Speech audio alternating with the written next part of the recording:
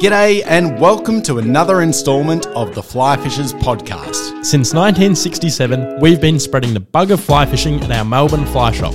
Join us as we celebrate the fun of fly fishing and chat with characters that enjoy it as much as we do. Whether you're just starting out or have some experience, we hope our ego-free commentary helps demystify fly fishing and inspires you to visit new places and try new techniques. In today's episode of Meet the Team, I'm joined by Peter Panopoulos. Every new member of our team brings something to the table, and in Peter's case, it's the Flyfishers podcast. Listeners can thank him for that when they next visit. Peter first came to our attention on the other side of the counter, regularly popping in to top up his fly box and absorbing every bit of intel we could provide. Peter finished school in 2021. He realised that to fuel the car and afford beer in a post-pandemic world, he would have to hustle. So he got himself a job at JB Hifi. It's that customer service training that had him hit the ground running when he started at the Flyfisher. Of course, being 18 years younger than myself, Peter looks at fly fishing through a fresh lens. It's his passion and ideas that are helping push the Flyfisher into a new era. Peter, welcome. How are you? I'm good, mate. Yeah? That's a very glowing introduction. Being a bit generous. Wow. You know, you've always got to add a bit of mayo to an intro, don't you, to make it sound good. Yeah. Just to suck the listeners in, you know. Yeah. You got to make the guest sound interesting. 18. Does that seem like a long time ago for you? It does now. Yeah. It really does. How old are you now? I'm 20 now. Yeah. I think it just so much changes from graduating high school to being second year uni. You know, it's a different realm, right? You go from really living under your parents' wing in high school to it's just like, you know, I'm still at home, but it feels like you're a little bit more on your own. Yeah, for sure. But you did get going pretty early after school, right? When did you get the job at JB? Was that? Oh, I was working at JB still in high school. Oh, so I was, right. one of the youngest people to work at JB. Yeah. I started there when I was 16, I think, and it was pretty awesome. I started in the storeroom because you're not meant to be on the sales floor as a 16-year-old. But not street legal. Not street legal, yeah. But they quickly realised that I had the gift of the gab and I could jump onto the sales floor when it was really busy. Yeah. Just palm all my final sales off to someone of age. You enjoyed that? I loved it. Yeah. Like, it's that helping customers get the most out of what they're buying. Yeah. You know, it's... And a kind of fast-paced retail environment too, absolutely, right? Yeah. But then, you know, you still have bigger purchases at JB. When someone comes in to buy a $10,000 TV, you know, you want them to know what they're buying and consider what they're buying. And take the time with them and really educate the customer. That's right. Yeah, absolutely. Cool. So you grew up in Melbourne, is that right? Yeah, I grew up in Northcote, born and bred. Mum and dad, Northcote, born and bred too. Haven't really moved far. Really broadening your horizons coming to South Melbourne. Yeah, I know. It's a different change on this side of the Yarra, that's for sure. Yeah. As far as someone that is born and bred city, though, you strike me as someone that has spent a bit of time in the bush, and you know you do get out of Melbourne. Where did that come from? I've really got my grandparents to thank for that. Like, they've had a place at Ngambie forever. They started in the caravan park, then they bought a house. And that's awesome. Just riding motorbikes around, shooting guns, going fishing on the Goulburn for cod and redfin and carp. You know, that was the sort of thing getting up there, you know, a couple of times a month helped nurture that passion when I was younger. Yeah. You know, obviously once you turn 18, you got your license. But before that, you're depending on them to get away. And I was lucky I had a good friend in school, Miles, who his parents had a place at Warburton, which is on the Yarra, one of the best or better trout streams closer to Melbourne. So that really helped fuel my trout fishing and that sort of stuff. Yeah, okay. But going back fishing for you, when did that start and become a thing? Do you remember? Oh, no, because I was so young. So, you know, Dad's like, oh, yeah, your mum caught a hammerhead shark when... you know, you were still in her stomach off Long Pier. And I'm like, what the hell? Why was mum pregnant and fishing? Like, she didn't have a choice. Yeah, she didn't have a choice. That's right. But yeah, as far back as I can remember, I was out fishing the bay with Dad. Or, you know, we did trips to Burmese regularly when I was younger. And my other grandparents have a house at Rye, so spent a lot of time down there. Okay. You know, there's photos of me being 3 holding snapper or, with a snapper next to me that's bigger than me, Yeah. Unreal, mate. And would you say that you got a lot of support in those early days? Was it encouraged fishing for you amongst family members? Yeah, so Dad was the big driver behind it. And it was encouragement, but also you're coming fishing. Yeah. Which is amazing because, you quite often hear about parents that force their kids into things they don't pick up the passion. Yeah. But I think Dad was very supportive of me, Yeah. whatever sort of fishing I wanted to do. Yeah. Being young, I wanted to fish with lures where he's just a bait soaker. But yeah, like squid fishing, that sort of stuff I loved, and Dad supported that. Yeah. And when did the fly fishing thing come onto your horizon? Well, that's a bit of a complicated one. So Dad wanted to get into fly fishing before he had kids. So had everything, waders, fly gear, rod, reel, a river somewhere on DVD, as anyone from that era has. Yeah. And he never really got time to sort of have a crack at it, just because it's a bigger learning experience if you don't have – it's a big learning experience, fly fishing, coming from conventional fishing. And I think when you've got 3 kids, dedicating time to learning a whole new technique can be challenging. Not saying it can't be done, but it's more challenging. It just takes that little bit of extra commitment and balls, I'd say. Yeah, that's right. Yeah. So Dad had lots of fly tackle lying around, so I'd get out in the backyard with a fly rod and cast and try to follow YouTube tutorials and read books. Whenever he went to Complete Angler Melbourne, I'd come into the Flyfisher. Yeah. The River Somewhere, the DVDs really were big for me. I'd watch them weekly almost. Yeah. Just amazing. Yeah, unreal, mate. But when did the first trout actually hit the net with a fly? Do you recall? Yes. So I was lucky enough, my high school girlfriend's family took me away to Merrijig to stay at one of the horse riding lodges there. Yeah. And I fished the Dalatite River and caught my first trout. I would have been 16 on a indie clink. Oh yeah, nice. Yeah, absolutely clueless as to what I'm doing. 7'6", 3 weight, just out there. But that was the first trout. Yeah. Yeah, well done, mate. Yeah. So you can pretty safely say that you were self-taught to the point of actually catching your first trout. Oh, absolutely. Yeah. Yeah, and I think a lot of people are, but I think a lot of people think that it's more complicated than that. That's right. Yeah, but credit where it's due. Getting good help early does fast track everything exponentially. I spent 3 days fishing a Dalatite and I caught 2 fish. Yeah. Yeah. And everyone knows how many fish there are in a Dalatite. Yeah. That's not many fish for 3 days of fishing. Yeah, for sure. I feel like, now when I go to the Dalatite, you pick up a few more than 2 fish over 3 days. Yeah. But if I had a little bit more guidance, then it would have helped a lot. Yeah. The second earliest memory I have of fly fishing was absolutely pestering Mum to take me up to the Taggart. Oh, yeah? So she could go have a look around the very limited shops in Marysville. Very limited shops. Yeah. And I had She should have gone to Lilydale. I know. Real cultural experience.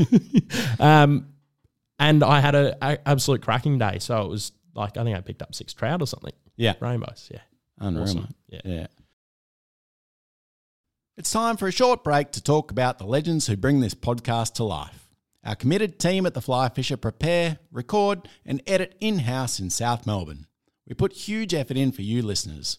We hope that means when it comes time to make a fly fishing purchase, you consider us. With your loyalty, we can keep producing these podcasts and bringing you the world's best fly fishing gear. So shop smart and support the fly shop that supports you. So you've been at the Flyfisher for a little while now. What is it you like about working in the Flyfisher most, do you think? Oh, there's so many different aspects that I like, and I think that's what keeps it interesting. The bit I like the most is that interaction with the customer, and I think a lot of us, or all of us here, that's what the draw is, helping people get the most out of their fly fishing. Yeah. But also the exchange of knowledge too. You can give the customer something, the customer can give you something, and it almost helps to be, as much as we're selling products, it helps to listen to the customer a lot more, because then you can actually give them a better solution too. Yeah, absolutely. Do you find that your fishing has maybe entered a new realm because of the advice you're getting from customers? Oh, 110%. You're exposed to older guys, younger guys, especially the comp sort of fishing and things like that. The explosion of that and people picking up more competition techniques in their everyday fishing is amazing. But even just like techniques that are forgotten about that get brought up. Yeah. So in that last sort of 18 months you've been with us, your fly fishing's obviously grown quite substantially. Oh, mate, at a rate of knots. Yeah. Well, maybe just talk a little bit more about how immersing yourself in fly fishing in that way really does fast track your fly fishing. Oh, when you're working in fly fishing, you're fly fishing, you're helping run a fly fishing podcast. Yeah. And it's all around you. You wake up every day and you're thinking about fly fishing. It's just insane how much it accelerates your fly fishing. Yeah. And we're lucky, aren't we? Because we are so in touch with some of Australia's best fly fishers that are just so willing to share. They're great ambassadors for fly fishing, aren't they? Yeah, and I think fly fishing's come a million miles in that, willing to share knowledge and things like that. I think there's often still a perception that it's an old boys club and it's, but that's changed now completely. Everyone's willing to share information. Yeah. Everyone. Yeah, for sure, man. When you wake up every day thinking about fly fishing, Yeah. Isn't it crazy how, both of us are on the same page with that? Yeah. That we, it's our job. It's what we think of at night. Yeah. It's what we think of when we get out of bed in the morning. Talk to girls about on dates. You got to stop doing that, mate. Oh, no. You're repelling them. I don't think they really care about the mayfly life cycle too much. Maybe try caddis. Yeah. But I just want to talk a little bit about something. You taught us a new word when you started, and that word is riz. So it's just found its way into, I think, the Urban Dictionary, maybe even the Real Dictionary now. But for those that haven't heard the term before, riz is short for charisma, and it simply means an ability to charm a person. Peter often expands on riz with things like rizzing, rizzed, and rismus. Peter, are you the Greek riz master? I prefer the term Risley Bear. But yeah, I'll take Greek riz master. I think Cody gave us that one, didn't he? Risley Bear? Risley Bears, yeah. You got to watch out for those Risley Bears.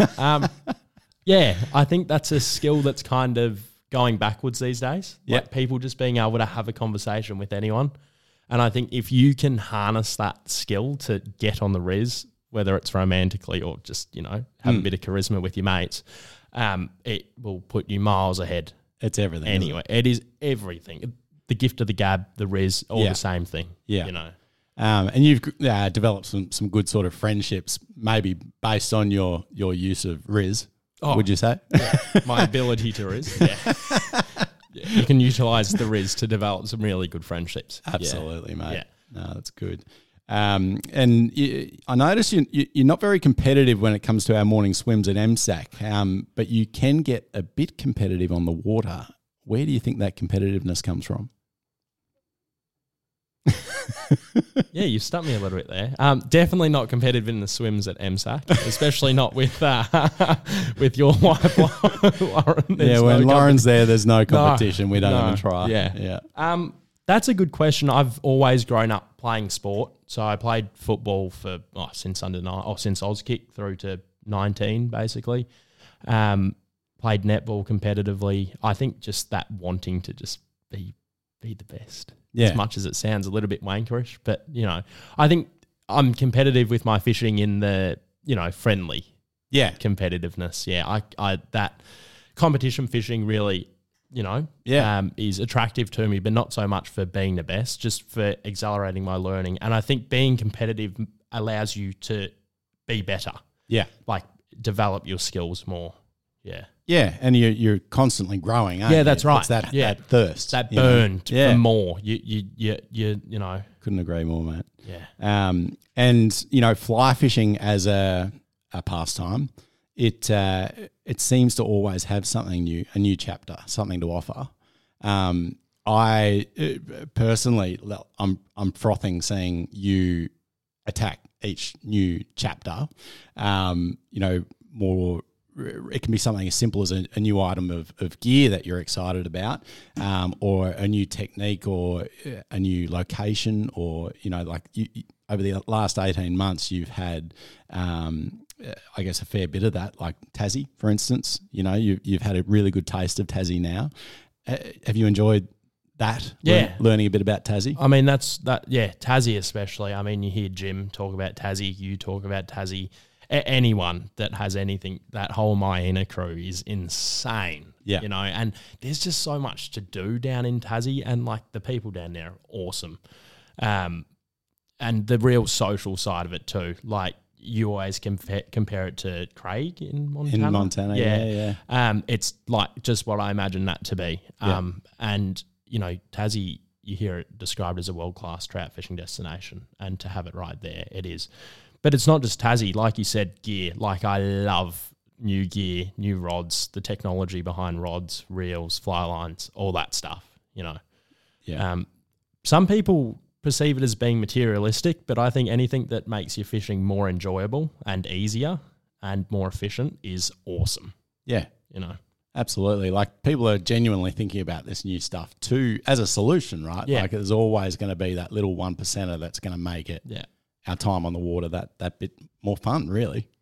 So now we're dipping our toe into competitive fly fishing. How's that faring for you? Good. It's less intimidating than I thought it was going to be.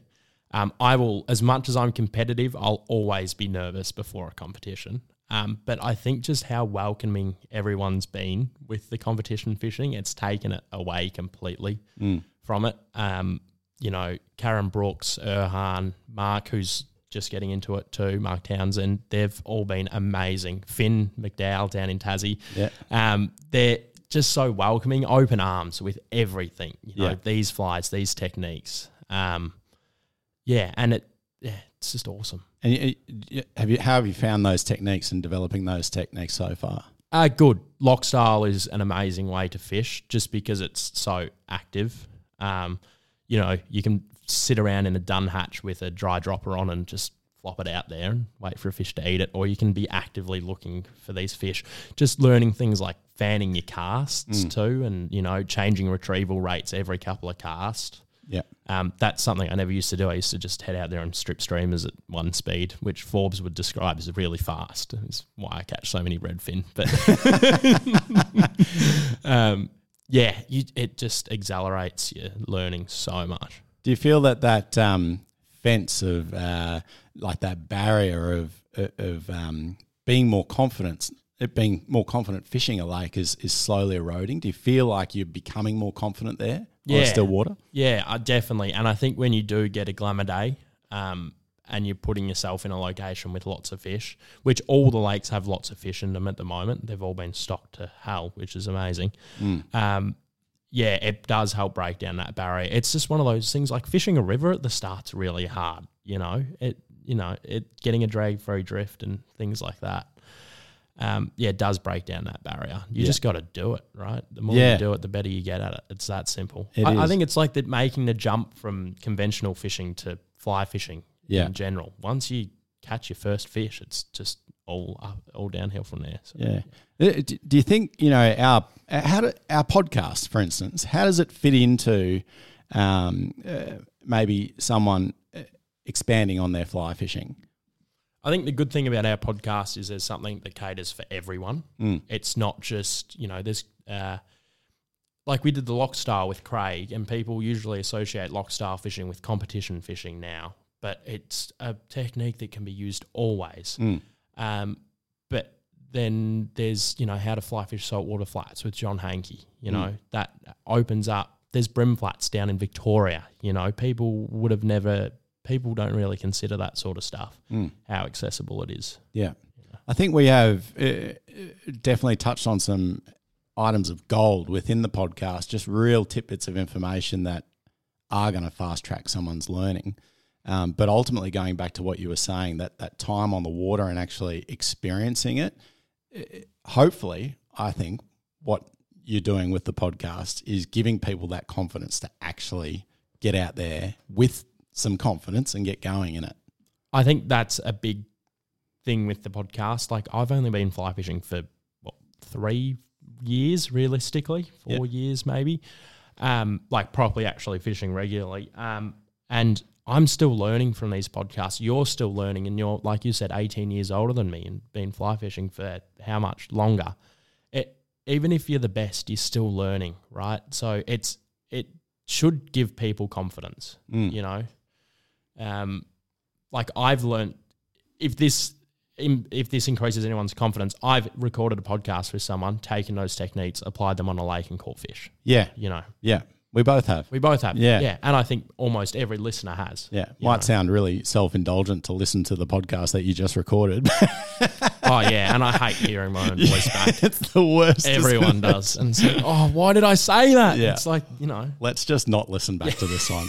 No. Whatever is in this. You're going to edit this one. No. we're just pushing it out, unedited. Yeah. Raw and uncut. Peter Panopoulos. That sounds bad, doesn't it? Edit that. Edit that out. Yeah, flag that. So the future of fly fishing. I've moved on. I did just want to also something new with your fly fishing. You're planning a trip to New Zealand. Tell us a bit about that. Okay, this is huge. This is like, I feel like talking about entering a new chapter to fly fishing. Max has especially been, you know, big in this. Is like, once you go, you're going to be back there every year. And I can already tell it's going to be like that. So, yeah, I'm heading over to New Zealand for 18 days next month with Forbes. And it's just like, this is one thing that really gets me going about fly fishing. It's the planning of a trip, scouring maps. What rivers can we fish here? How far up this road can we get? Does this river have fish in it? You know, is the Hawke's Bay region completely blown out? That's all stuff we can only look at so much from a map and from chatting to Kiwis and things like that. But getting on the ground, seeing these maps and then actually being there is awesome. Yeah. You look at a map of New Zealand and you wonder how it floats, don't you? Like, there's just so many veins and rivers everywhere. Mate, it's like there's just water everywhere. You know, there's water everywhere in Australia too, but these are proper rivers everywhere. It's not like a little creek. It's like a full-blown river. Yeah. And do you feel like you've had a bit of an inside run getting some advice on getting over there? Oh, absolutely. From everyone. From you, Max, especially, Peter Blackmore. You know, they've been, how many times have they been there? Max reckons he's been there like 6,000 times or something. Almost 7, actually. Yeah. And yourself too. But anyone can get this advice from us, right? Everyone here is willing to share and sit down and talk about where you're going. Yeah. Do you think like asking the right questions is a big part of developing as a fly fisher? Definitely learning to ask the right questions, but also I think who you're talking to as well. People that are a little bit more closed off about their knowledge, you'll have to ask them the right questions. But you know me with giving away knowledge, it's just like, oh, you go here, and it's like someone's secret spot that they've guarded for like 30 years, and then Peter's just giving it away. Just make a note of that, folks. Don't give me any the really closely guarded secrets. Maybe don't go telling Peter.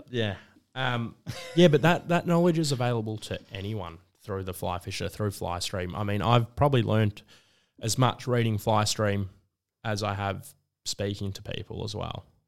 Yeah. There's not really a lot of secrets out there anymore. You know, the fly fishing's growing seemingly. The resource itself not dwindling, but it's, you know, there's always going to be more pressure on these rivers and resources and lakes and what have you.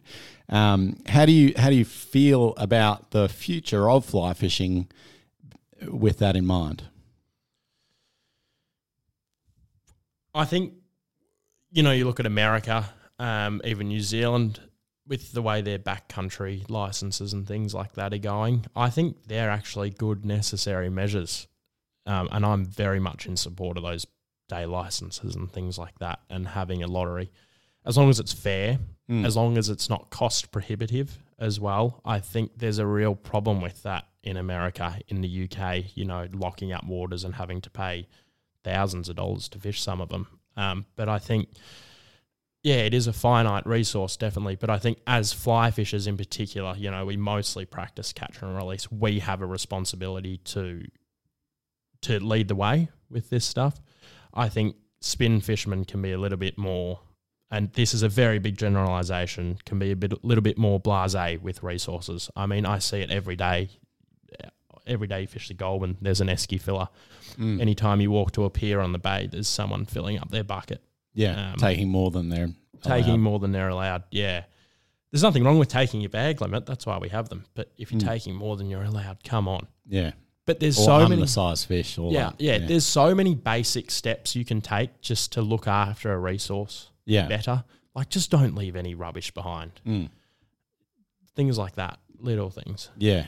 Yeah, it is. It is just a little. And if everyone plays the game, then we're all good. But it's that 10% that ruin it for everyone else, isn't it? Yeah, I think as a lot of the age distribution in fly fishing is shifting more towards the younger generations, and we're all a bit more woke.